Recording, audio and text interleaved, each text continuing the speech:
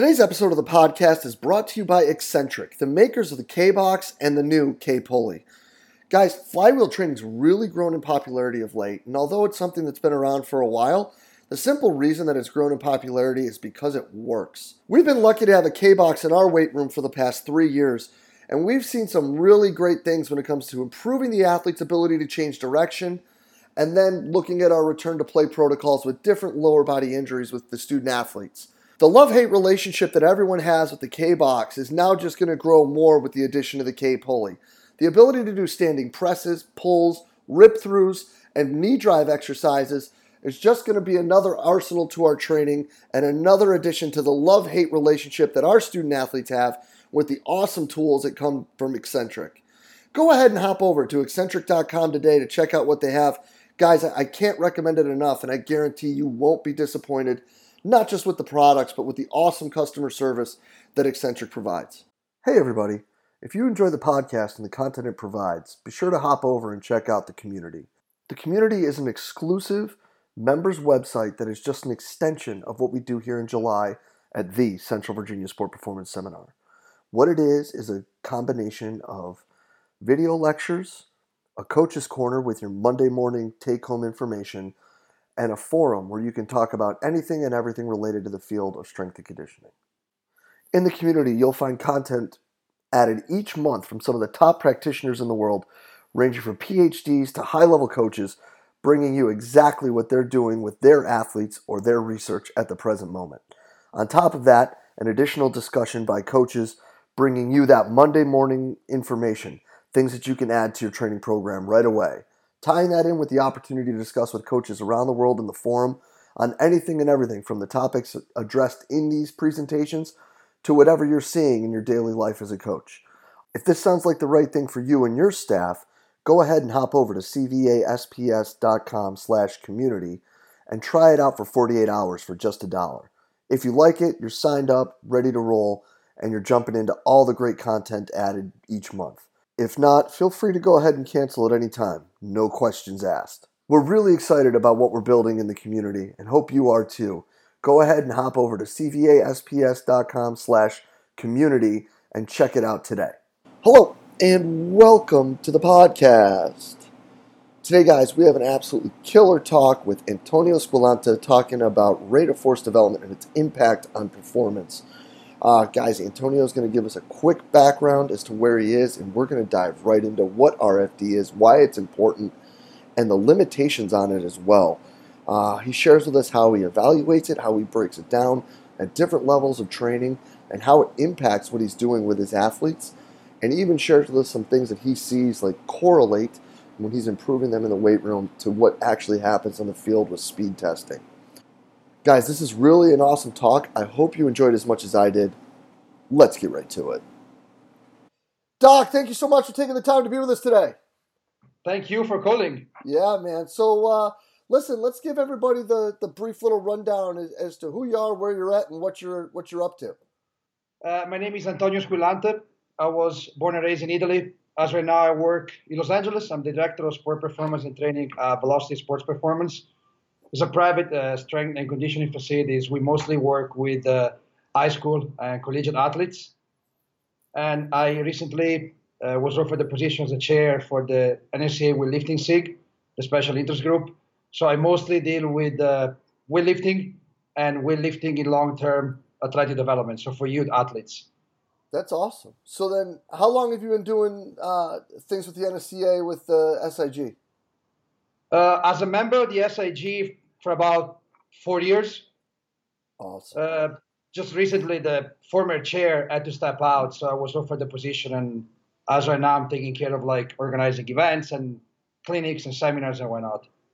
That's awesome, man. Now, you do a bunch of work online as well when you're involved in groups and things of that nature. And there's been something that fits right in with the weightlifting idea that you've kind of wanted to jump on here and talk about. So let's get right into that. Yeah, recently what we have a very good and very active Facebook page for a group, which I invite everyone to join. It's a very open conversation that goes on a weekly basis on weightlifting, but more in general on power development for sport. And what I noticed is that very often the concept of power development is expressed in terms of rate of force development. And a little bit of confusion arises when it comes to a waterfall of exercise like plyometric training, weightlifting, velocity-based training, or whatnot, where the main goal is to improve peak power output and improve performance of sport as a consequence. The overall idea of measuring or assessing or improving rate of force development, I realize can be quite deceptive if it's not applied the right way. In the end, the idea of the concept of rate of force development comes from basic Newtonian mechanics or physics. Is nothing but the rate of change of force over time. If we apply the same concept to the idea of speed, which can be linear speed, velocity, or bar velocity, is the rate of change of speed over time. If we combine them, as we know from physics, force and velocity combined together give us power. Therefore, we can measure the rate of change in power over time, which is a very indicative value, and it's very important when we program strength training in general for sport. But it's not even a number. Like what we're measuring is the slope of a curve that defines how much force or how much velocity we can produce over time. But having a very steep curve doesn't necessarily mean our athletes are getting any better on the field of play, because what we see is a change in their ability to recruit their muscle fibers and produce power. But that doesn't mean that the power they can generate is enough to outperform their opponents or to run faster, to jump higher, to throw farther. And that's why I notice very often people focus on the ability of using, for lack of better words, the stretch shortening cycle that is common in plyometric-like activities like jumping or throwing to move quicker and faster, but they don't really take enough care of developing a very solid foundation of general strength and general explosive strength. So absolute strength or relative strength or explosive strength, which is the only way they can actually get their athletes to perform better. I think this concept was quite well developed years ago by Dr. Fred Hatfield. I think his strength curve is very famous. It's nothing but a U-shaped curve where you can see the downforce, or like the amortization phase, the concentric phase, and this quick reactive change between absorbing force and producing force. Okay, rate of force development is nothing but the angle of that curve, and how it changes over time. But how high that curve can actually go depends on how strong an athlete is. We know that strength is a very complex phenomenon, and for the most part, is time dependent. So depending on how much time an athlete has available, he or she can produce more strength and therefore more power. When we're working in the sport field, that time frame is very small.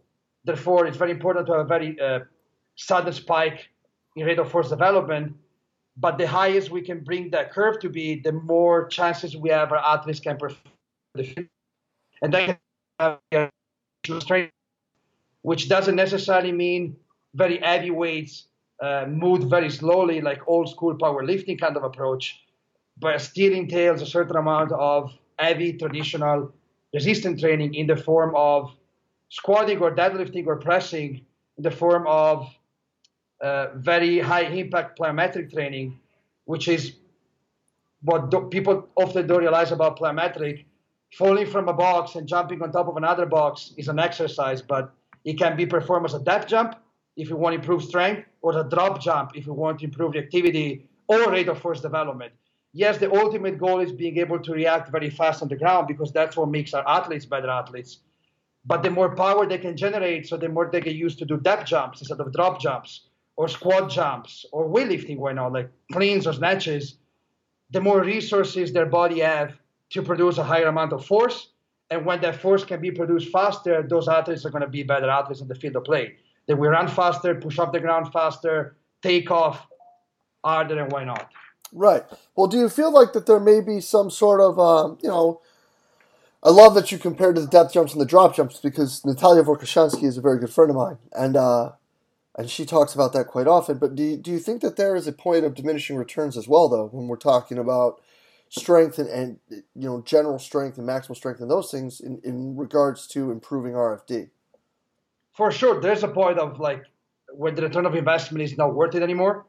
And I think the whole concept of transfer of training or positive transfer of training ends up leading to the same conclusion. Like I remember, I think it was 1994 or 1998, Vern Gambetta wrote an article on the NSCA asking how much strength is enough for an athlete to be able to perform. Of course, an athlete doesn't necessarily to squat 3 times his or her body weight, maybe 2 times her body weight for a female athlete, to necessarily be able to perform faster and be more explosive.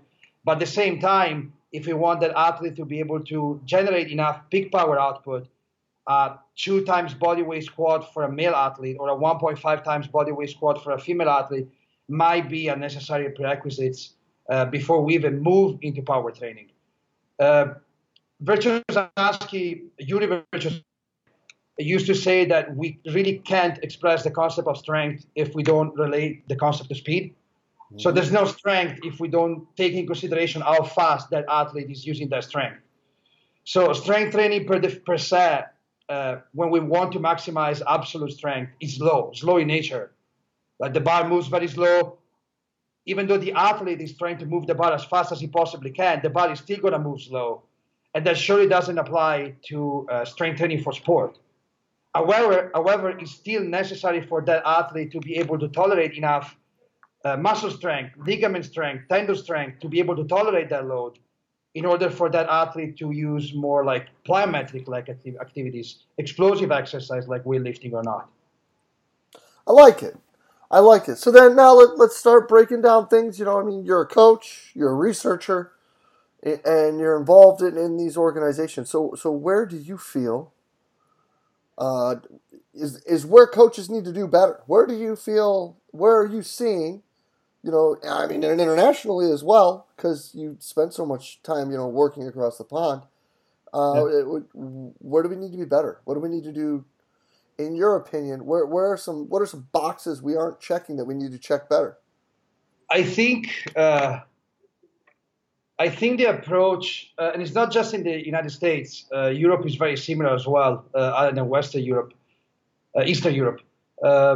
The approach tends to be very extreme. Like if you look at the trend in the strength and conditioning industry, and you go back to like the early 80s, 90s, it was all about very heavy strength training. Like football players or track and field athletes were squatting very heavy, were doing power cleans very heavy. They were not considering the speed component of the movements.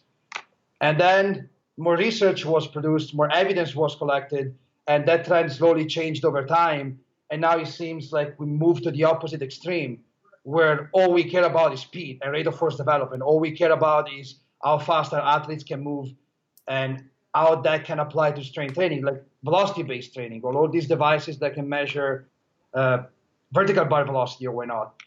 We got to the point where we don't even prescribe training in terms of weight or percentages.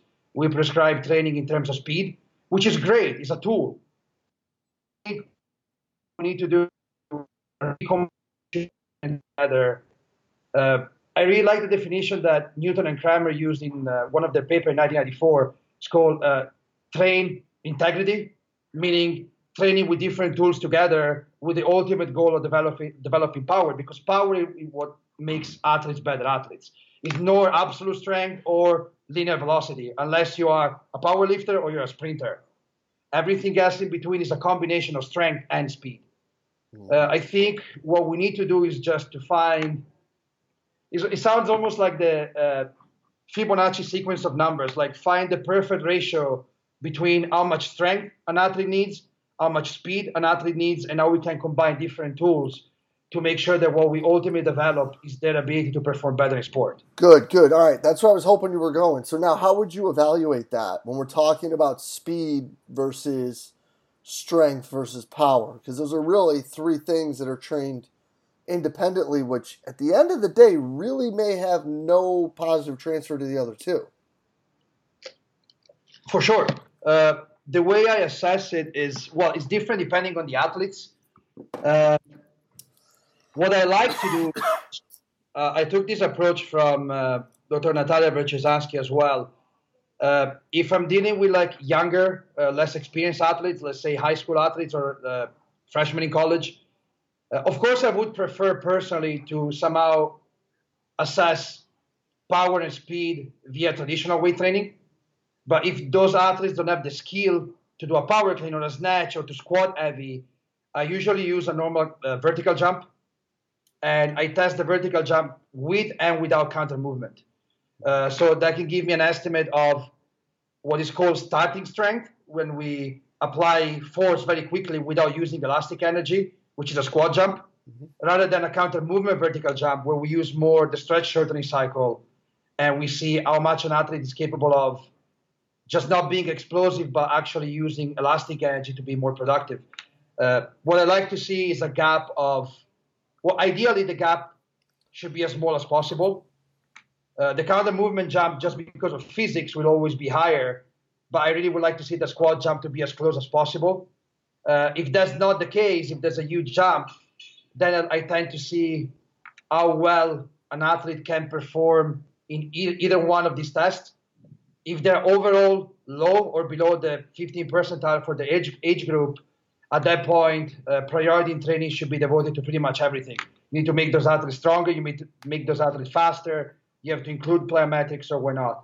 On the other hand, if their vertical jump is very high, which normally happens if they train in sport just because of the adaptation that comes with the practice and competition, but they lack strength, at that point, I usually try to implement at least 40% of general strength training, 40% of power development, which is a combination of Olympic weightlifting, plyometric training, velocity-based training, and then maybe a 20% of sport-specific training, which comes in the form of explosive training as well. But there's much less emphasis. What I see as a big difference between training power to make athletes better athletes and training as a specific approach is pretty much on the CNS. When we do power development via plyometric or via weightlifting, we really want to maximize the amount of mechanical work an athlete can perform. And therefore, we choose movement that are a little bit more general in nature, like a power clean, or like a medicine ball toss, or a depth jump. When we do sport-specific training, we sacrifice a little bit of that power output to emphasize more skill. And that's why I only keep just a 20% of that work, because it doesn't really provide enough to get that athlete better. For older athletes, when there's more experience in training, my favorite way of assessing is the ratio between their snatch and their clean and jerk. We know the snatch, by definition, is a very fast movement, so it's more like speed-oriented. The clean and jerk is more like a strength movement. It's a little bit slower, but you can move more weight. Ideally, I'm looking for a ratio between the two of approximately 78 to 82%. If that ratio is somehow skewed on one direction or the other, the athlete needs more speed work. If their snatch is heavier, but their clean is lighter than the average, or more strength work. More strength work if their snatch is higher than the average, more speed work if their clean is higher than the average. So I kind of use what I see to develop the training program. So when you're looking at those things with the bar velocity and the 1RMs, I'm assuming, right? You're looking at like 1 rep maxes and the clean and jerk and the snatch? Yes, right. When you're looking at those and those ratios, what do you see when you time them? Like if they're actually running sprints, like where do we see that correlate or connect in when it comes to like absolute speed numbers? Because as awesome and as cool and as fun as weightlifting stuff is, at the end of the day, like the big thing that shows up is if they are faster on the field. I agree, and I think that's where more technology and rate of force development really comes into play. What I notice is that, let's take for example, for instance, like a snatch, a normal snatch. If snatching for a weightlifter, if we want to ultimately improve the amount of weight he or she can move when he snatches or she snatches, because that's the nature of the competition. When we're training with athletes and we want that speed to carry over to performance sport, I don't really care. Once I find a good weight that allows that athletes to move with enough speed, and at that point I will have to measure the speed of the bar, I don't really care about that weight going up. I rather care about that bar moving faster with the same amount of weight on the bar. If that happens, I do see a one-on-one correlation with speed and linear velocity. because at that point I know that an athlete can overcome inertia with more speed. And that inertia can come in the form of a weighted bar, or it can come in the form of his own body weight when he sprints. That athlete will be able to have a much higher rate of force development, move faster, and sprint faster. I noticed that when I try to emphasize more the weight itself, let's say keeping the same speed, but being able to move more weight at the same speed, that correlation kind of dies a little bit. I like it. Again, it's my approach. It's not entirely evidence-based. No, but I like it. I mean, it's what you're doing, and you're telling me what you're seeing, and you're telling us how you're implementing it. I mean, we really can't ask for much more than that, Doc. So, where can people find out more about you? Where can they stay up to date with what you're doing, what you're researching, and what you're doing with these athletes out there on the left coast? Well, they can, first and foremost, I will invite them to follow our Facebook page for the NSA Weightlifting SIG, or Special Interest Group. It's a private page, so they will have to ask for joining it. But everyone is welcome, regardless of them being more or less involved with the NSCA.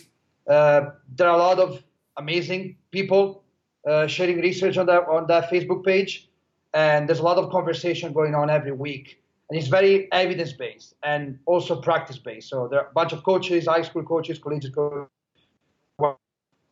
articles on the website, a lot on elitetrack.com, where a bunch of other very good coaches write about track and field, but not just track and field. It's much more diverse than that. And overall, I would just invite them to follow whatever the NSCA has available, because the overall weightlifting community within the NSCA is growing. And with the weightlifting community, the overall experience in terms of developing more powerful and stronger athletes is bridging the gap between theory and practice. And that's what we ultimately want. So just follow us on any publication that the NSCA has, from the Journal of Strength and Conditioning to Strength Coach, which is a much more practice-oriented publication. There's plenty of good materials available. Awesome. And of course, Instagram and all that as well, right? Absolutely. Instagram, Facebook, social media, yes. What's your IG and your Twitter handle for everybody watching right now? Twitter is just Antonio Squillante. Squillante, SQUILLANTE. Awesome. On Instagram is Antonio / my last name, CSCS. And on Facebook is just Antonio Squillante. So they're more than welcome to contact me, private message me if they have any question. I like to share what I have and what I know with everyone. Awesome, man. Well, listen, Doc, appreciate you taking the time to be with us today. This is fantastic, and people are going to love this. Thank you so much. Thank you so much. Yeah, man. Well, cheers. We'll be in touch real soon. Thank you. Have a good one. You too. And a huge thanks to Antonio Squillante for spending the time and being with us today. Guys, just awesome stuff. The man breaking down what he's seeing, how it's impacting training, and how it's impacting performance. Can't thank him enough for all he's doing for us to help make the profession better through the SIG, through all the content he's putting out, and through all the research. Really appreciate it. Thank you so much, Antonio, and thank you for joining us today. As always, guys, if you enjoyed the talk, please share it through the social media outlet of your choice. Facebook, Twitter, Instagram, whatever it may be. As always, we're just trying to get the best information out there to all the great coaches that we possibly can. And as always, guys, thank you for everything that you do for us here at Central Virginia Sport Performance. We will be back next week with another awesome guest. We will see you then.